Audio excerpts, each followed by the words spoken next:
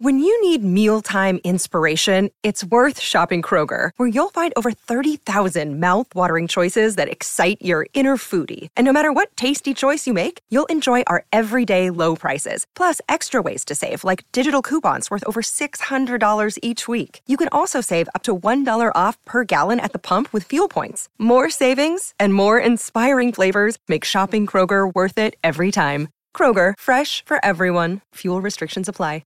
Hello, it is Ryan, and I was on a flight the other day playing one of my favorite social spin slot games on ChumbaCasino.com. I looked over at the person sitting next to me, and you know what they were doing? They were also playing Chumba Casino. Coincidence? I think not. Everybody's loving having fun with it. Chumba Casino is home to hundreds of casino-style games that you can play for free anytime, anywhere, even at 30,000 feet. So sign up now at ChumbaCasino.com to claim your free welcome bonus. That's ChumbaCasino.com and live the Chumba life. No purchase necessary. VGW. Void where prohibited by law. See terms and conditions. 18 plus.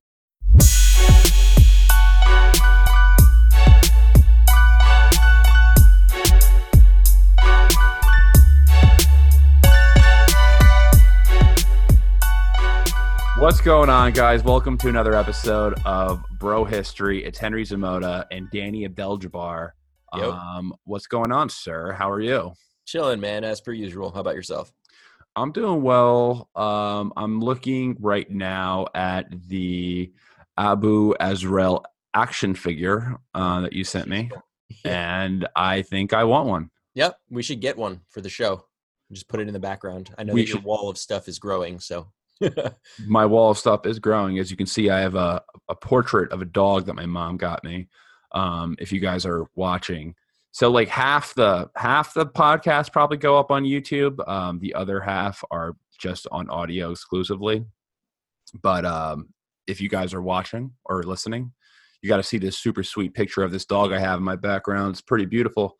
Also, new hookup. I got the House Zamota. Nice. House Zamota is my house colors. It's the exact same as the Lannister colors. It's the Lannister sigil from Game of Thrones, and it looks pretty sweet, if you ask me. I don't think Abdel-Jabbar would fit on a pillow, but maybe I'll give it a shot. I don't think you get a house, Danny. I'm like Sir Davos, right? I gotta like get a couple of my fingers chopped off first, and do you get a house when you're from Essos? Sure, yeah. House Tyrosh is one of the larger ones that the Targaryens fled to when Robert took over the throne. So where would you be from? Where in Essos would you be? Maybe you would just be Dornish. Yeah, I think I'd probably be Dornish or like Dothraki or even Braavosi. I think I might be Braavosi. Yeah, you'd be something exotic, or maybe Valenti from Volantis. But I think I would be firmly like a Westerosi, right? I'd probably be living in Dorne, frankly, because in Dorne they have a lot of like trade with the free cities, right? So I'd be like a mix of Dornish and Braavosi or some shit, but living in Dorne, because that's basically my story here. I'd probably be, I could definitely see that. I think I would be my girlfriend said that I would just be a Night's Watchman. That's all she said. No, I could totally see you being from the Westerlands, where the Lannisters are from. I don't know about being a noble person, but you'd definitely be from the Westerlands, I think. I'd be Clegane. House Clegane? House Clegane. Clegane, I sentence you to die. All right, guys. I'm not sure if you guys like the book Game of Thrones chatter, because we have a new tool that actually shows a drop-off on the podcast. I think last time we talked about Game of Thrones, there was like an immediate drop-off from the podcast. So I guess you should. Thankfully, that was at the end of the show, though. Yeah, it was at the end of the show. But I guess the first thing you wanted to confront me on was calling you a liberal. Yeah, a typical liberal at that. You're on Mr. Sue, his podcast there, which was really cool. I got to give him a shout out. I think he did us justice. He really gave you a lot of time to speak and air out some opinions and things like that. So shout out to you, Mr. Sue. But when you were describing the show and specifically me, you were like, oh yeah, he's like a typical New York liberal, and I was triggered by it, and then I responded to the tweet, and he called me out for being a typical liberal and trying to start beef on Twitter over over something stupid like that. Yeah, I don't think that you are a typical liberal in hindsight. I think we just both come from very different paths politically. So we just had a different ride, but we're somewhere close together in our yeah, we're definitely towards the center, I would say. Yeah, you're more of a like your political path came from the left, and my political path came from the right. Right. I think that as Darren Carlin calls himself a political Martian, and I kind of like say the same thing, but there's definitely a major conservative tone to the way I think, and there's a lot of things from libertarianism and that I'm very attracted to. I mean, you know what? You say that, but I think as just knowing you for all these years now, and obviously from doing the show, I don't think that you're as conservative as you make yourself out to be. Yeah, I probably don't. It's probably just I'm used to not for a bad thing either. Like I'm certainly not calling you a liberal, but I think that we're typical millennials. If we're anything, we don't like labels, and if we have to give a label, we try our best to approximate it. And I think that's why you fall under like libertarian, or what's the other word that you call yourself? Paleo conservative. I don't have any neat words for what I believe that I am just yet, so I'll stick with the typical liberal for now until I can find a better term. I don't share that many of my like ultra conservative thoughts on this podcast, to be completely honest. Fair enough. Don't want to alienate anybody. Yeah, not because I'm scared of alienating people, but it's just I feel like there's a venue of it, and you guys aren't tuning in to hear my fucking thoughts on specific topics you don't. Or not tuning in to listen to. So I don't share them. My favorite writers are conservative. Or no, actually, no, that's a complete lie. My favorite writers aren't conservative necessarily. My favorite writer is a conservative named Thomas Sowell. So other than that, though, I'm actually not really a big fan of many conservative writers besides Thomas Sowell, but he's probably my favorite writer. Right. I also really like on the libertarian side. I'm a big fan of Rothbard. I kind of got my first taste of real political literature from Ayn Rand. So Ayn Rand, yeah. Yeah, I considered myself an objectivist for a while, but I kind of grew out of that and adopted more libertarian philosophy rather than objectivist philosophy. But I mean, you can call me whatever you want. You can call me a shithead as far as I care. Like, I'm fine. Most of the people I follow, though, who actually, I'm pretty split. There's some people on the left I follow too, but a lot of the people who I follow, media-wise, in the political circle, are libertarians. Like, I'm a big fan of Dave Smith. I'm a big fan of Michael Malice and Tom Woods and guys like that, and Ron Paul, obviously. So I kind of just like fall into that category, but like I'm definitely not the guy to go and debate Austrian economics. Like, yeah. I'm just not that guy. Show, yeah. Like you don't want me to debate Austrian economics. Right. I'll give it a bad name. Yeah, I mean, I think for me, you're obviously much better read than I am. So I won't rattle off like names of writers that political writers that I care very much for. But for me, what I try to do is expose myself to as many spheres of influence as possible. I've mentioned this on the show before, but I'm a big Redditor, and I like to make sure that I subscribe to subreddits of different political ideologies. So the basic ones are like our liberal, our conservative, our libertarian, and what I try to gather from it is, the nuggets of truth that are present among all of them. And I try to make determinations on my own. And that's why I think I tend to shy away from, a lot of these labels, because there isn't a label that I feel super confident that describes me, right? Or at least I haven't found one yet, and I kind of like not having one or not, checking off that box, because it gives me an opportunity to be open to hearing political ideologies from lots of different sides because I don't have a camp that I can immediately retreat to, or I don't have a bubble that I can, live in. So I think that's like my angle. And that's probably why I come closer to the center, especially from, coming from far from the left, because I see truths in a lot of ideologies, and I don't think it's fair to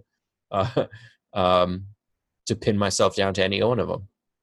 Well, you want to be careful never to fall into an echo chamber, because when you're in an echo chamber, a lot of what you talk about just eventually becomes mantra, and then it becomes dogma. Right. So that's why I'm careful about getting myself into an echo chamber. And I'm actually really happy because like when talking to people who listen to the show and seeing reviews and stuff like that, right, it's pretty diverse politically. I think so too. Yeah. There's been a lot of guys, a lot of libertarians listen to this. Mm-hmm. Also a lot of leftists listen to it as well. So, I'm sure that if you put both two sides of the people who listen to the show into a room, they'd probably not agree on much. But I think when it comes except for the fact that bro history is the shit. Yeah, except for the fact that bro history is the shit. And, yeah. They probably agree generally on our foreign policy stances. I think so too. Yeah. Otherwise, they wouldn't listen. Otherwise, they'd probably turn us off by now. Yeah. But speaking of foreign policy, we did have a topic today. Yeah, we did have a topic. We wanted to speak about Japan. I mentioned that we were working on some podcasts. One of them was going to be about Japan, and we wanted to. I guess I wouldn't call this a follow up episode to the one that we did. Kind of like the casual episode we did. We did about the Japanese Empire, which was more of just kind of like a chit chat than a podcast, like an informative podcast. But it's been interesting over the past couple of, I would say maybe the past 2 decades. Mm-hmm. Japan has, obviously, I'm sure most people who are listening are aware that we were at war with Japan once, and Japan was essentially, leveled into, for all intents and purposes, all their cities were destroyed, and their government was shattered, and the U.S. went ahead and they drew a new constitution for them in 1945, and I think it was ratified in 1947. And that new constitution had a specific charter.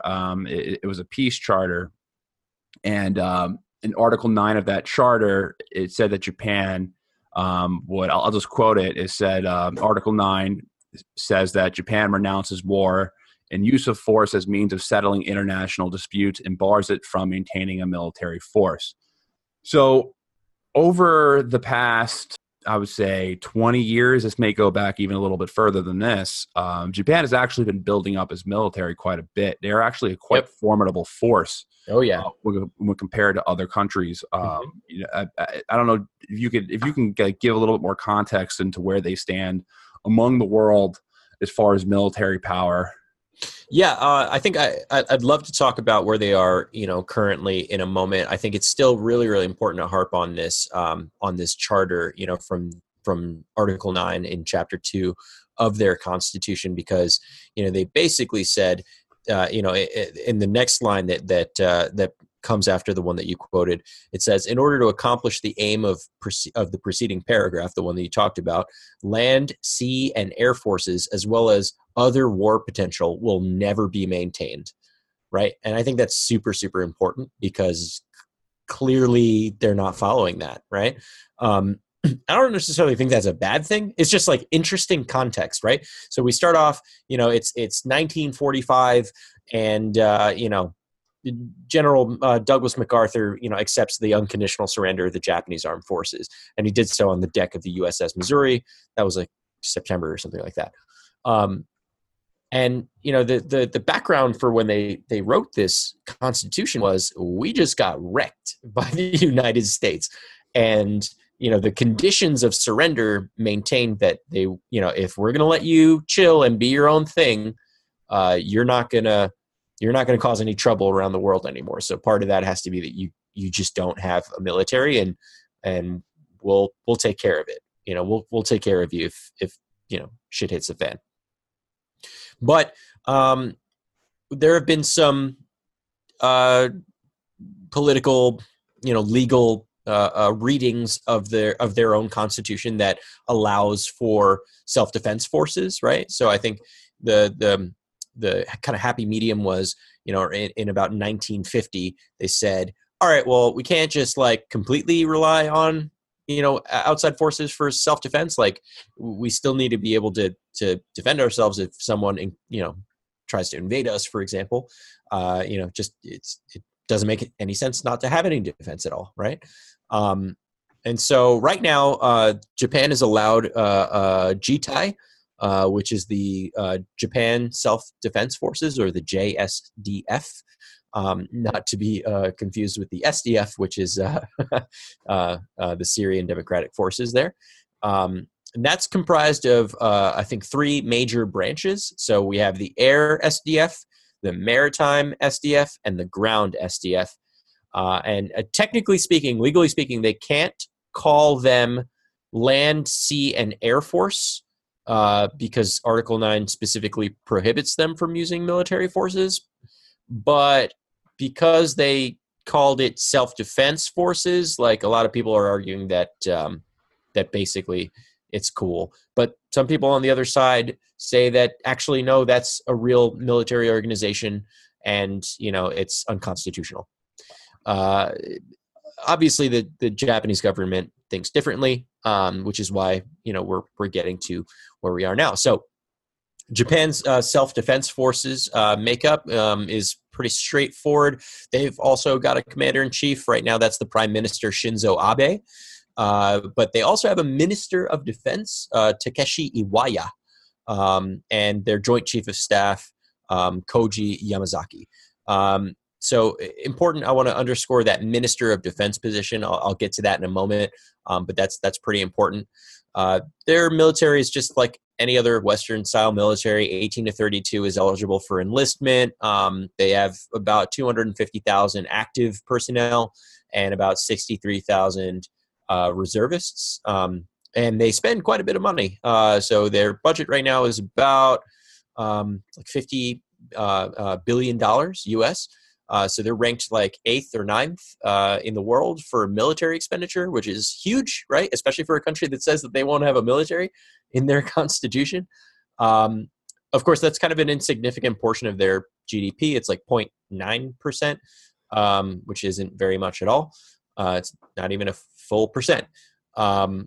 So that's what we got going on right now. I think it's important to kind of figure out, like, how is it that we got there?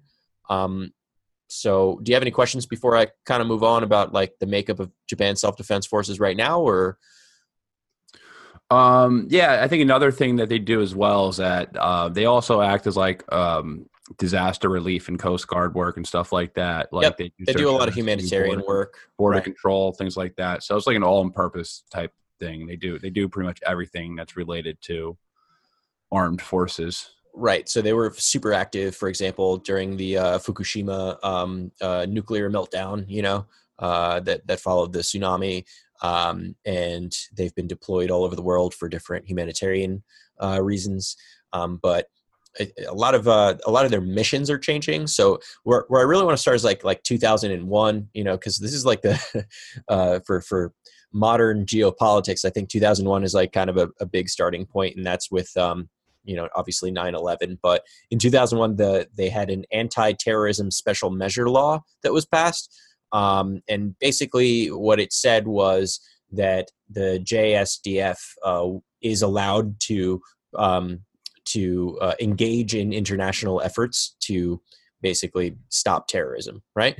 And that's big because previously Japan's policy was like complete non-interventionism, non-involvement, right? They're still pretty much non-intervention when it comes to, I guess, the foreign escapades that the U.S. is involved in. That's changing a little bit, and I'll point out a couple of examples. So, for example, I'll get there. So 2006, I think this is a big one. I mentioned this earlier about the Minister of Defense. But so previously, Japan's military was a defense agency. It's effectively was the same thing as it is now, but they raised the kind of the status of their military to being led by like a cabinet level Ministry of Defense, right? I think that's important. I mean, effectively, it doesn't do very much, but what it says is they're putting their military in a high position of power, right?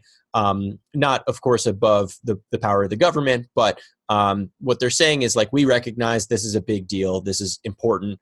We want to appoint cabinet members to this particular ministry. I think that's kind of where it all started escalating a little bit, because now they're, in the limelight, right? It's official. 2007, just a year later, the Japan Self-Defense Forces decided that they're no longer solely defensive. So they can start dispatching their ships specifically. They've been moving their ships around to stop things like piracy, right? And like whaling and shit like that. But piracy is the big one.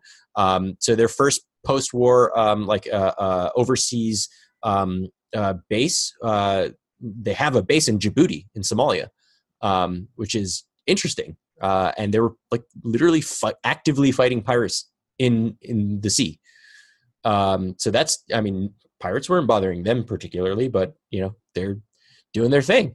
And then in 2007, same year, the prime minister basically said, Constitution doesn't actually say that we can't have nukes as long as we're like being like nice about it, and they're only like tactical weapons and we're not trying to attack people. So I actually don't know if they have nukes. Pretty sure they don't, but their current prime minister was like, yeah, we could probably get those. Like we should be able to have those. So I think that's huge, right? They're moving the goalposts. Like this is the only country in the world that's ever been like nuked. And now they're saying, yeah, we could probably have a few nukes as long as they're small ones, like little baby ones. What I can imagine, they don't have nukes right now. The Japanese public is pretty against nukes, just having experience firsthand going through what a nuclear and atomic bomb feels like. I mean, look what happened to them after they got nuked. Look at their television, for example. Yeah, seriously. You have to be nuked to think of Pokemon and Mario. Yeah, and like giant robots and shit like and that. Dragon and tentacle porn. Yeah, and the absurd really prank shows that they have as well. And their game shows are so fly. I love their random ass game shows that make no sense.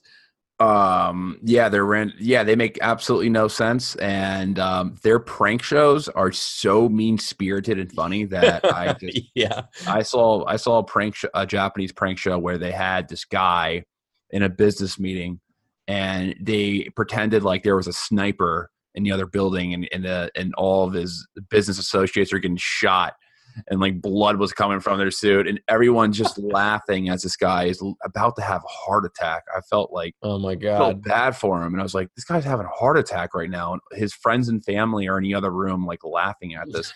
All right. I wanted to make a point. So as for Somalia, I'm just speculating off this. I could be totally wrong, but my head jumps to their military presence in the Horn of Africa would be to making sure that they could and should secure shipping lanes in those. Oh yeah, absolutely. But it's no longer a defensive posture. Like they're offensively seeking pirates. Like they're not supporting shipping lanes by like following big ships and making sure nobody fucks with them. They're like going out and finding them and like doing shit.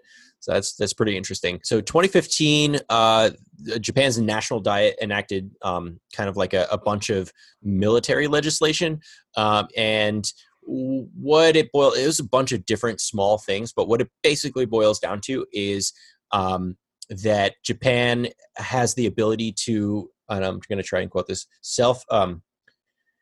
it allows Japan's self-defense forces to collectively self-defense of allies in combat for the first time under its constitution. So what it means is that if their allies are being attacked, they can self-defend alongside their allies. And that's different from the original charter, which was, we won't attack anyone unprovoked. Now they're saying, hey, if our allies get provoked, then we'll jump in.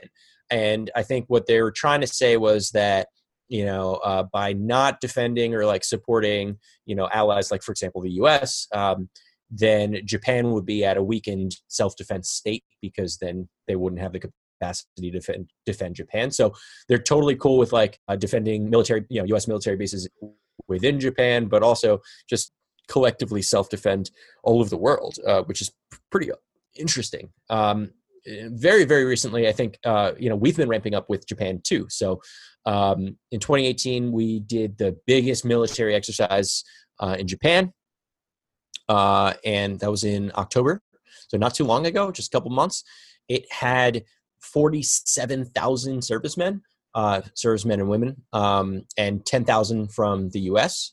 So we're talking about like almost 60,000 people.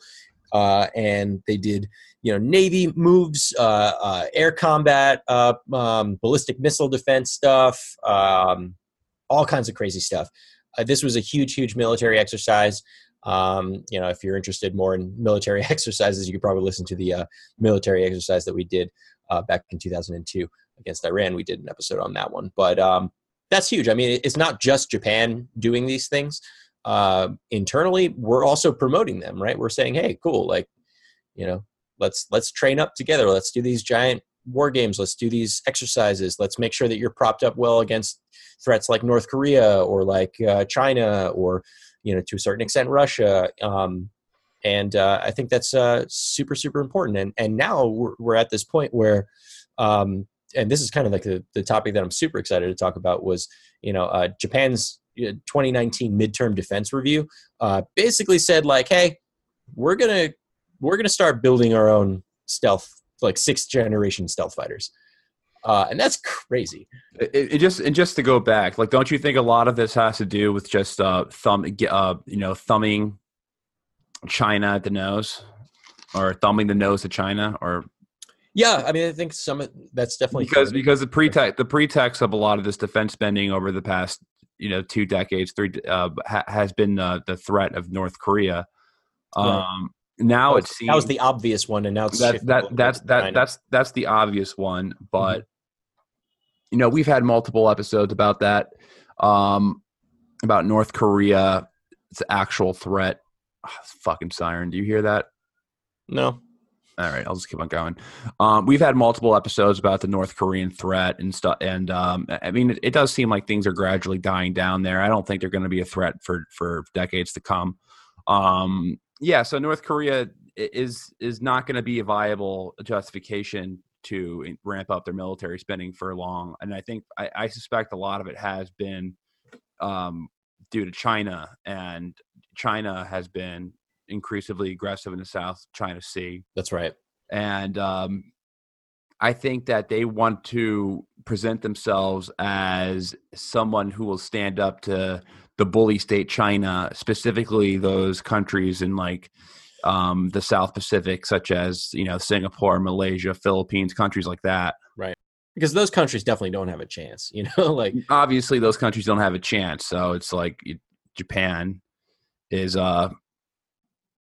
they're stepping up. They're stepping up, saying that we can stand up to the big bad bully, and a lot of it has to do with I think that they just want to be able to put themselves in a position for better trade deals and things like that.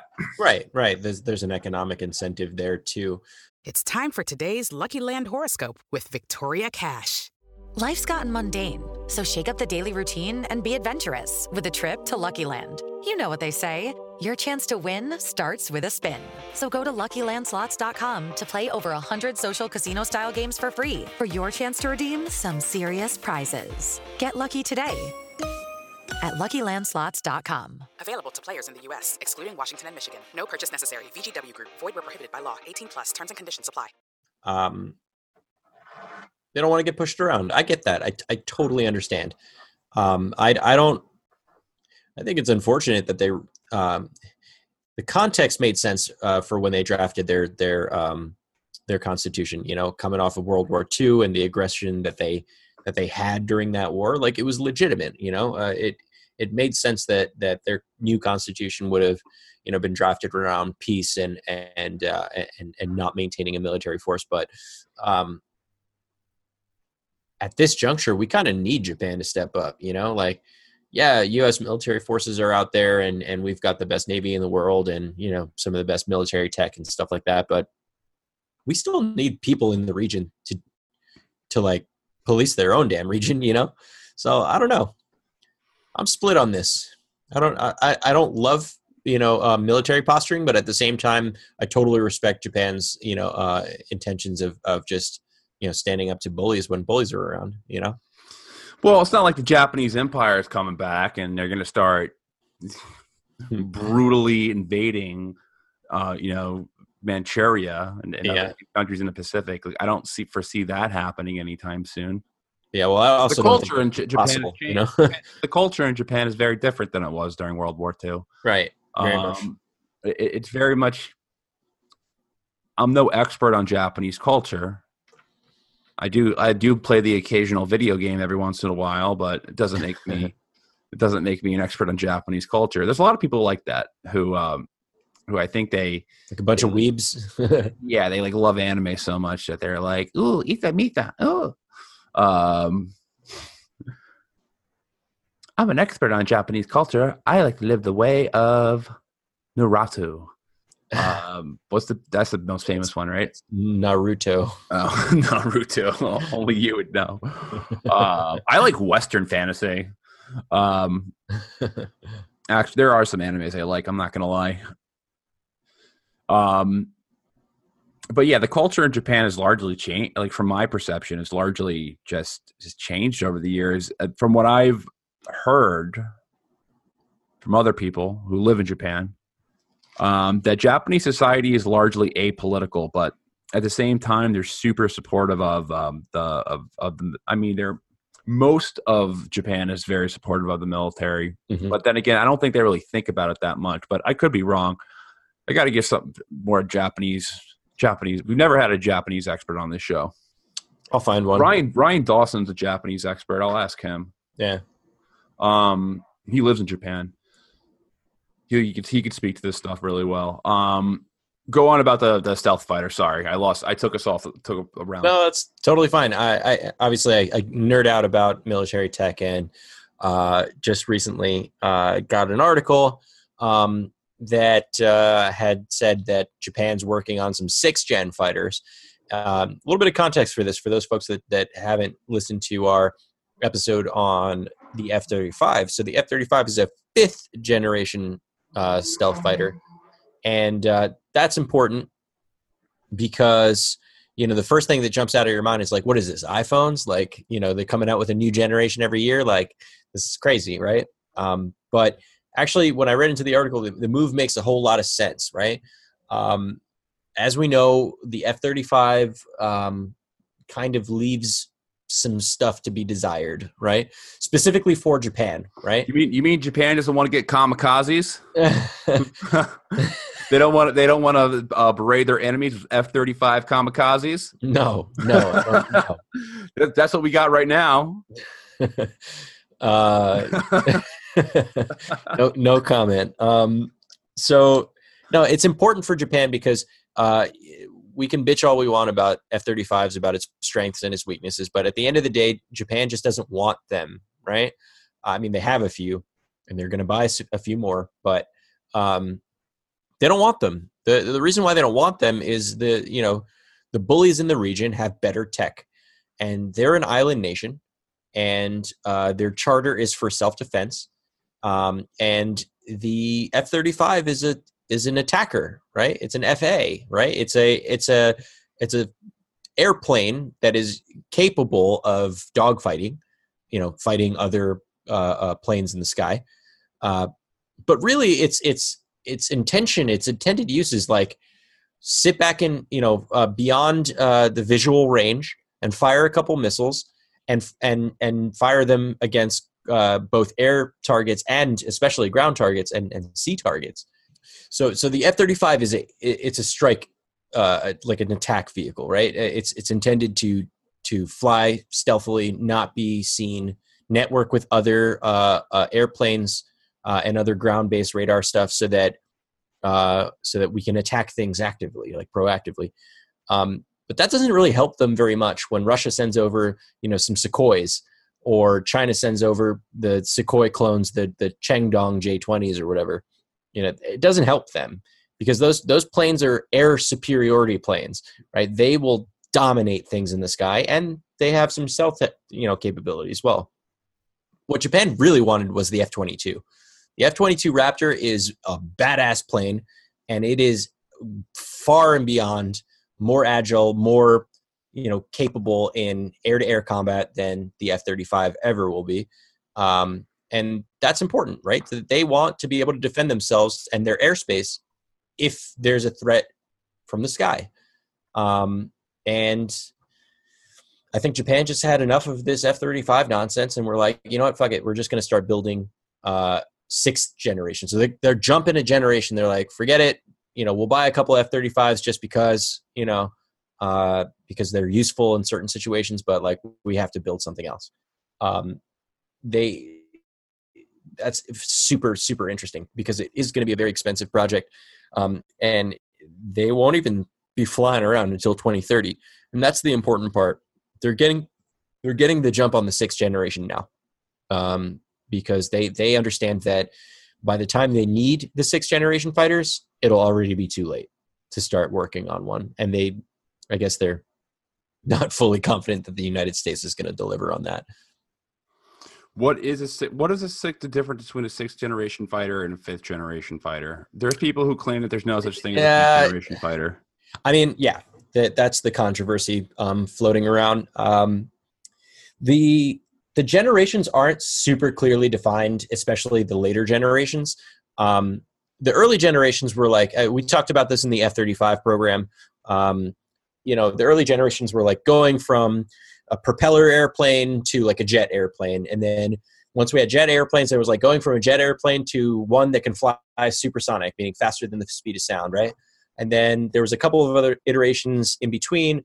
It lands us firmly right now in the spot where we're at on fifth generation fighters, which is supersonic, super cruising fighter airplane that also has stealth capability and a bunch of like technology around networking with other planes. Now, I guess the idea would be that the sixth generation fighter would probably be like, if we're talking about iPhones, if this is the iPhone 10, then if the fifth generation plane is the iPhone 10, then the sixth generation is probably going to be the iPhone 10s. Not a bunch of like, giant improvements. No enormous leaps and bounds ahead, but definitely better, more equipped for future fighting. And I think, we're not really going to find out until I think it's November of this year when Japan does the budgeting for it and also specifies what the requirements will be.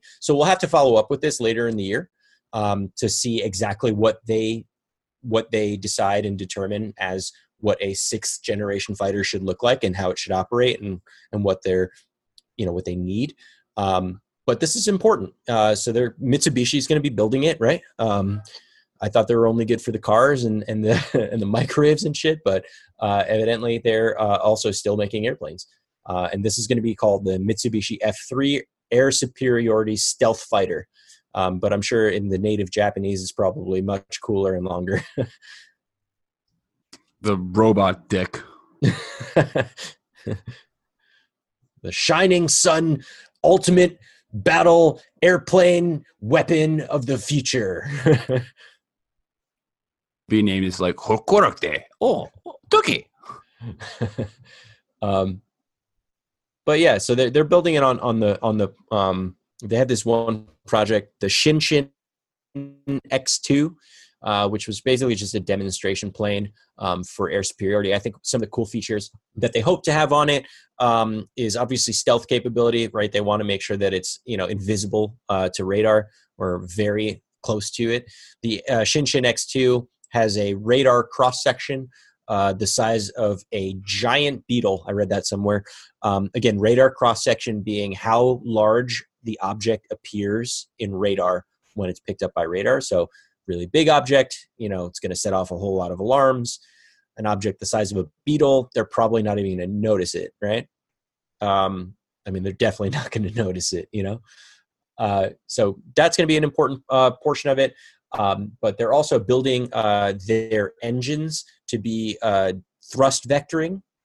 What thrust vectoring is so they're if you look at an airplane, and I'm describing it like how I would describe it to my 5-year-old self, you know, the part where the flames come out in the back of the jet, right? Where that pushes it forward. Well, it would have two independently moving nozzles where the thrust would come out. And thrust vectoring means that they can manipulate the nozzles so that it can do crazy shit like backflips in the sky. So it's much more agile and stuff like that. Potentially, you know, it could help with, jump jetting, right? Like just coming off the ground from a stationary position, or making use of a shorter runway to take off.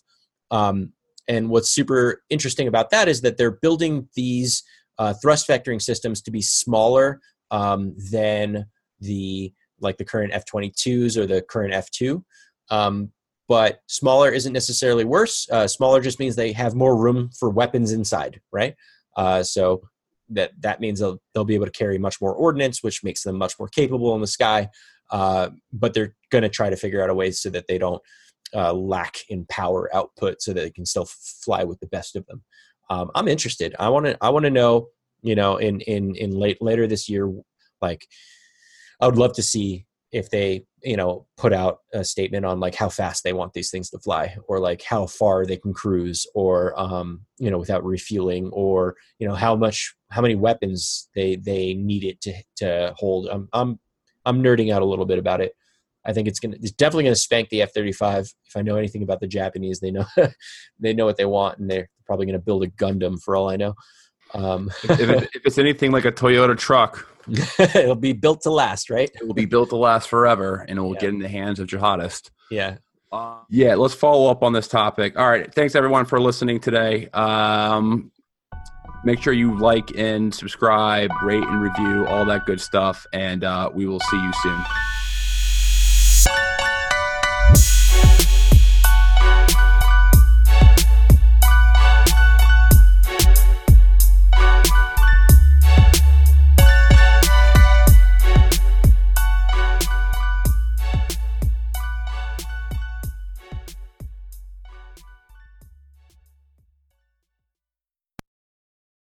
Hey guys, it is Ryan. I'm not sure if you know this about me, but I'm a bit of a fun fanatic when I can. I like to work, but I like fun too. It's a thing. And now the truth is out there. I can tell you about my favorite place to have fun. Chumba Casino. They have hundreds of social casino style games to choose from, with new games released each week. You can play for free anytime, anywhere. And each day brings a new chance to collect daily bonuses. So join me in the fun. Sign up now at ChumbaCasino.com. No purchase necessary. VGW Group. Void where prohibited by law. See terms and conditions. 18+.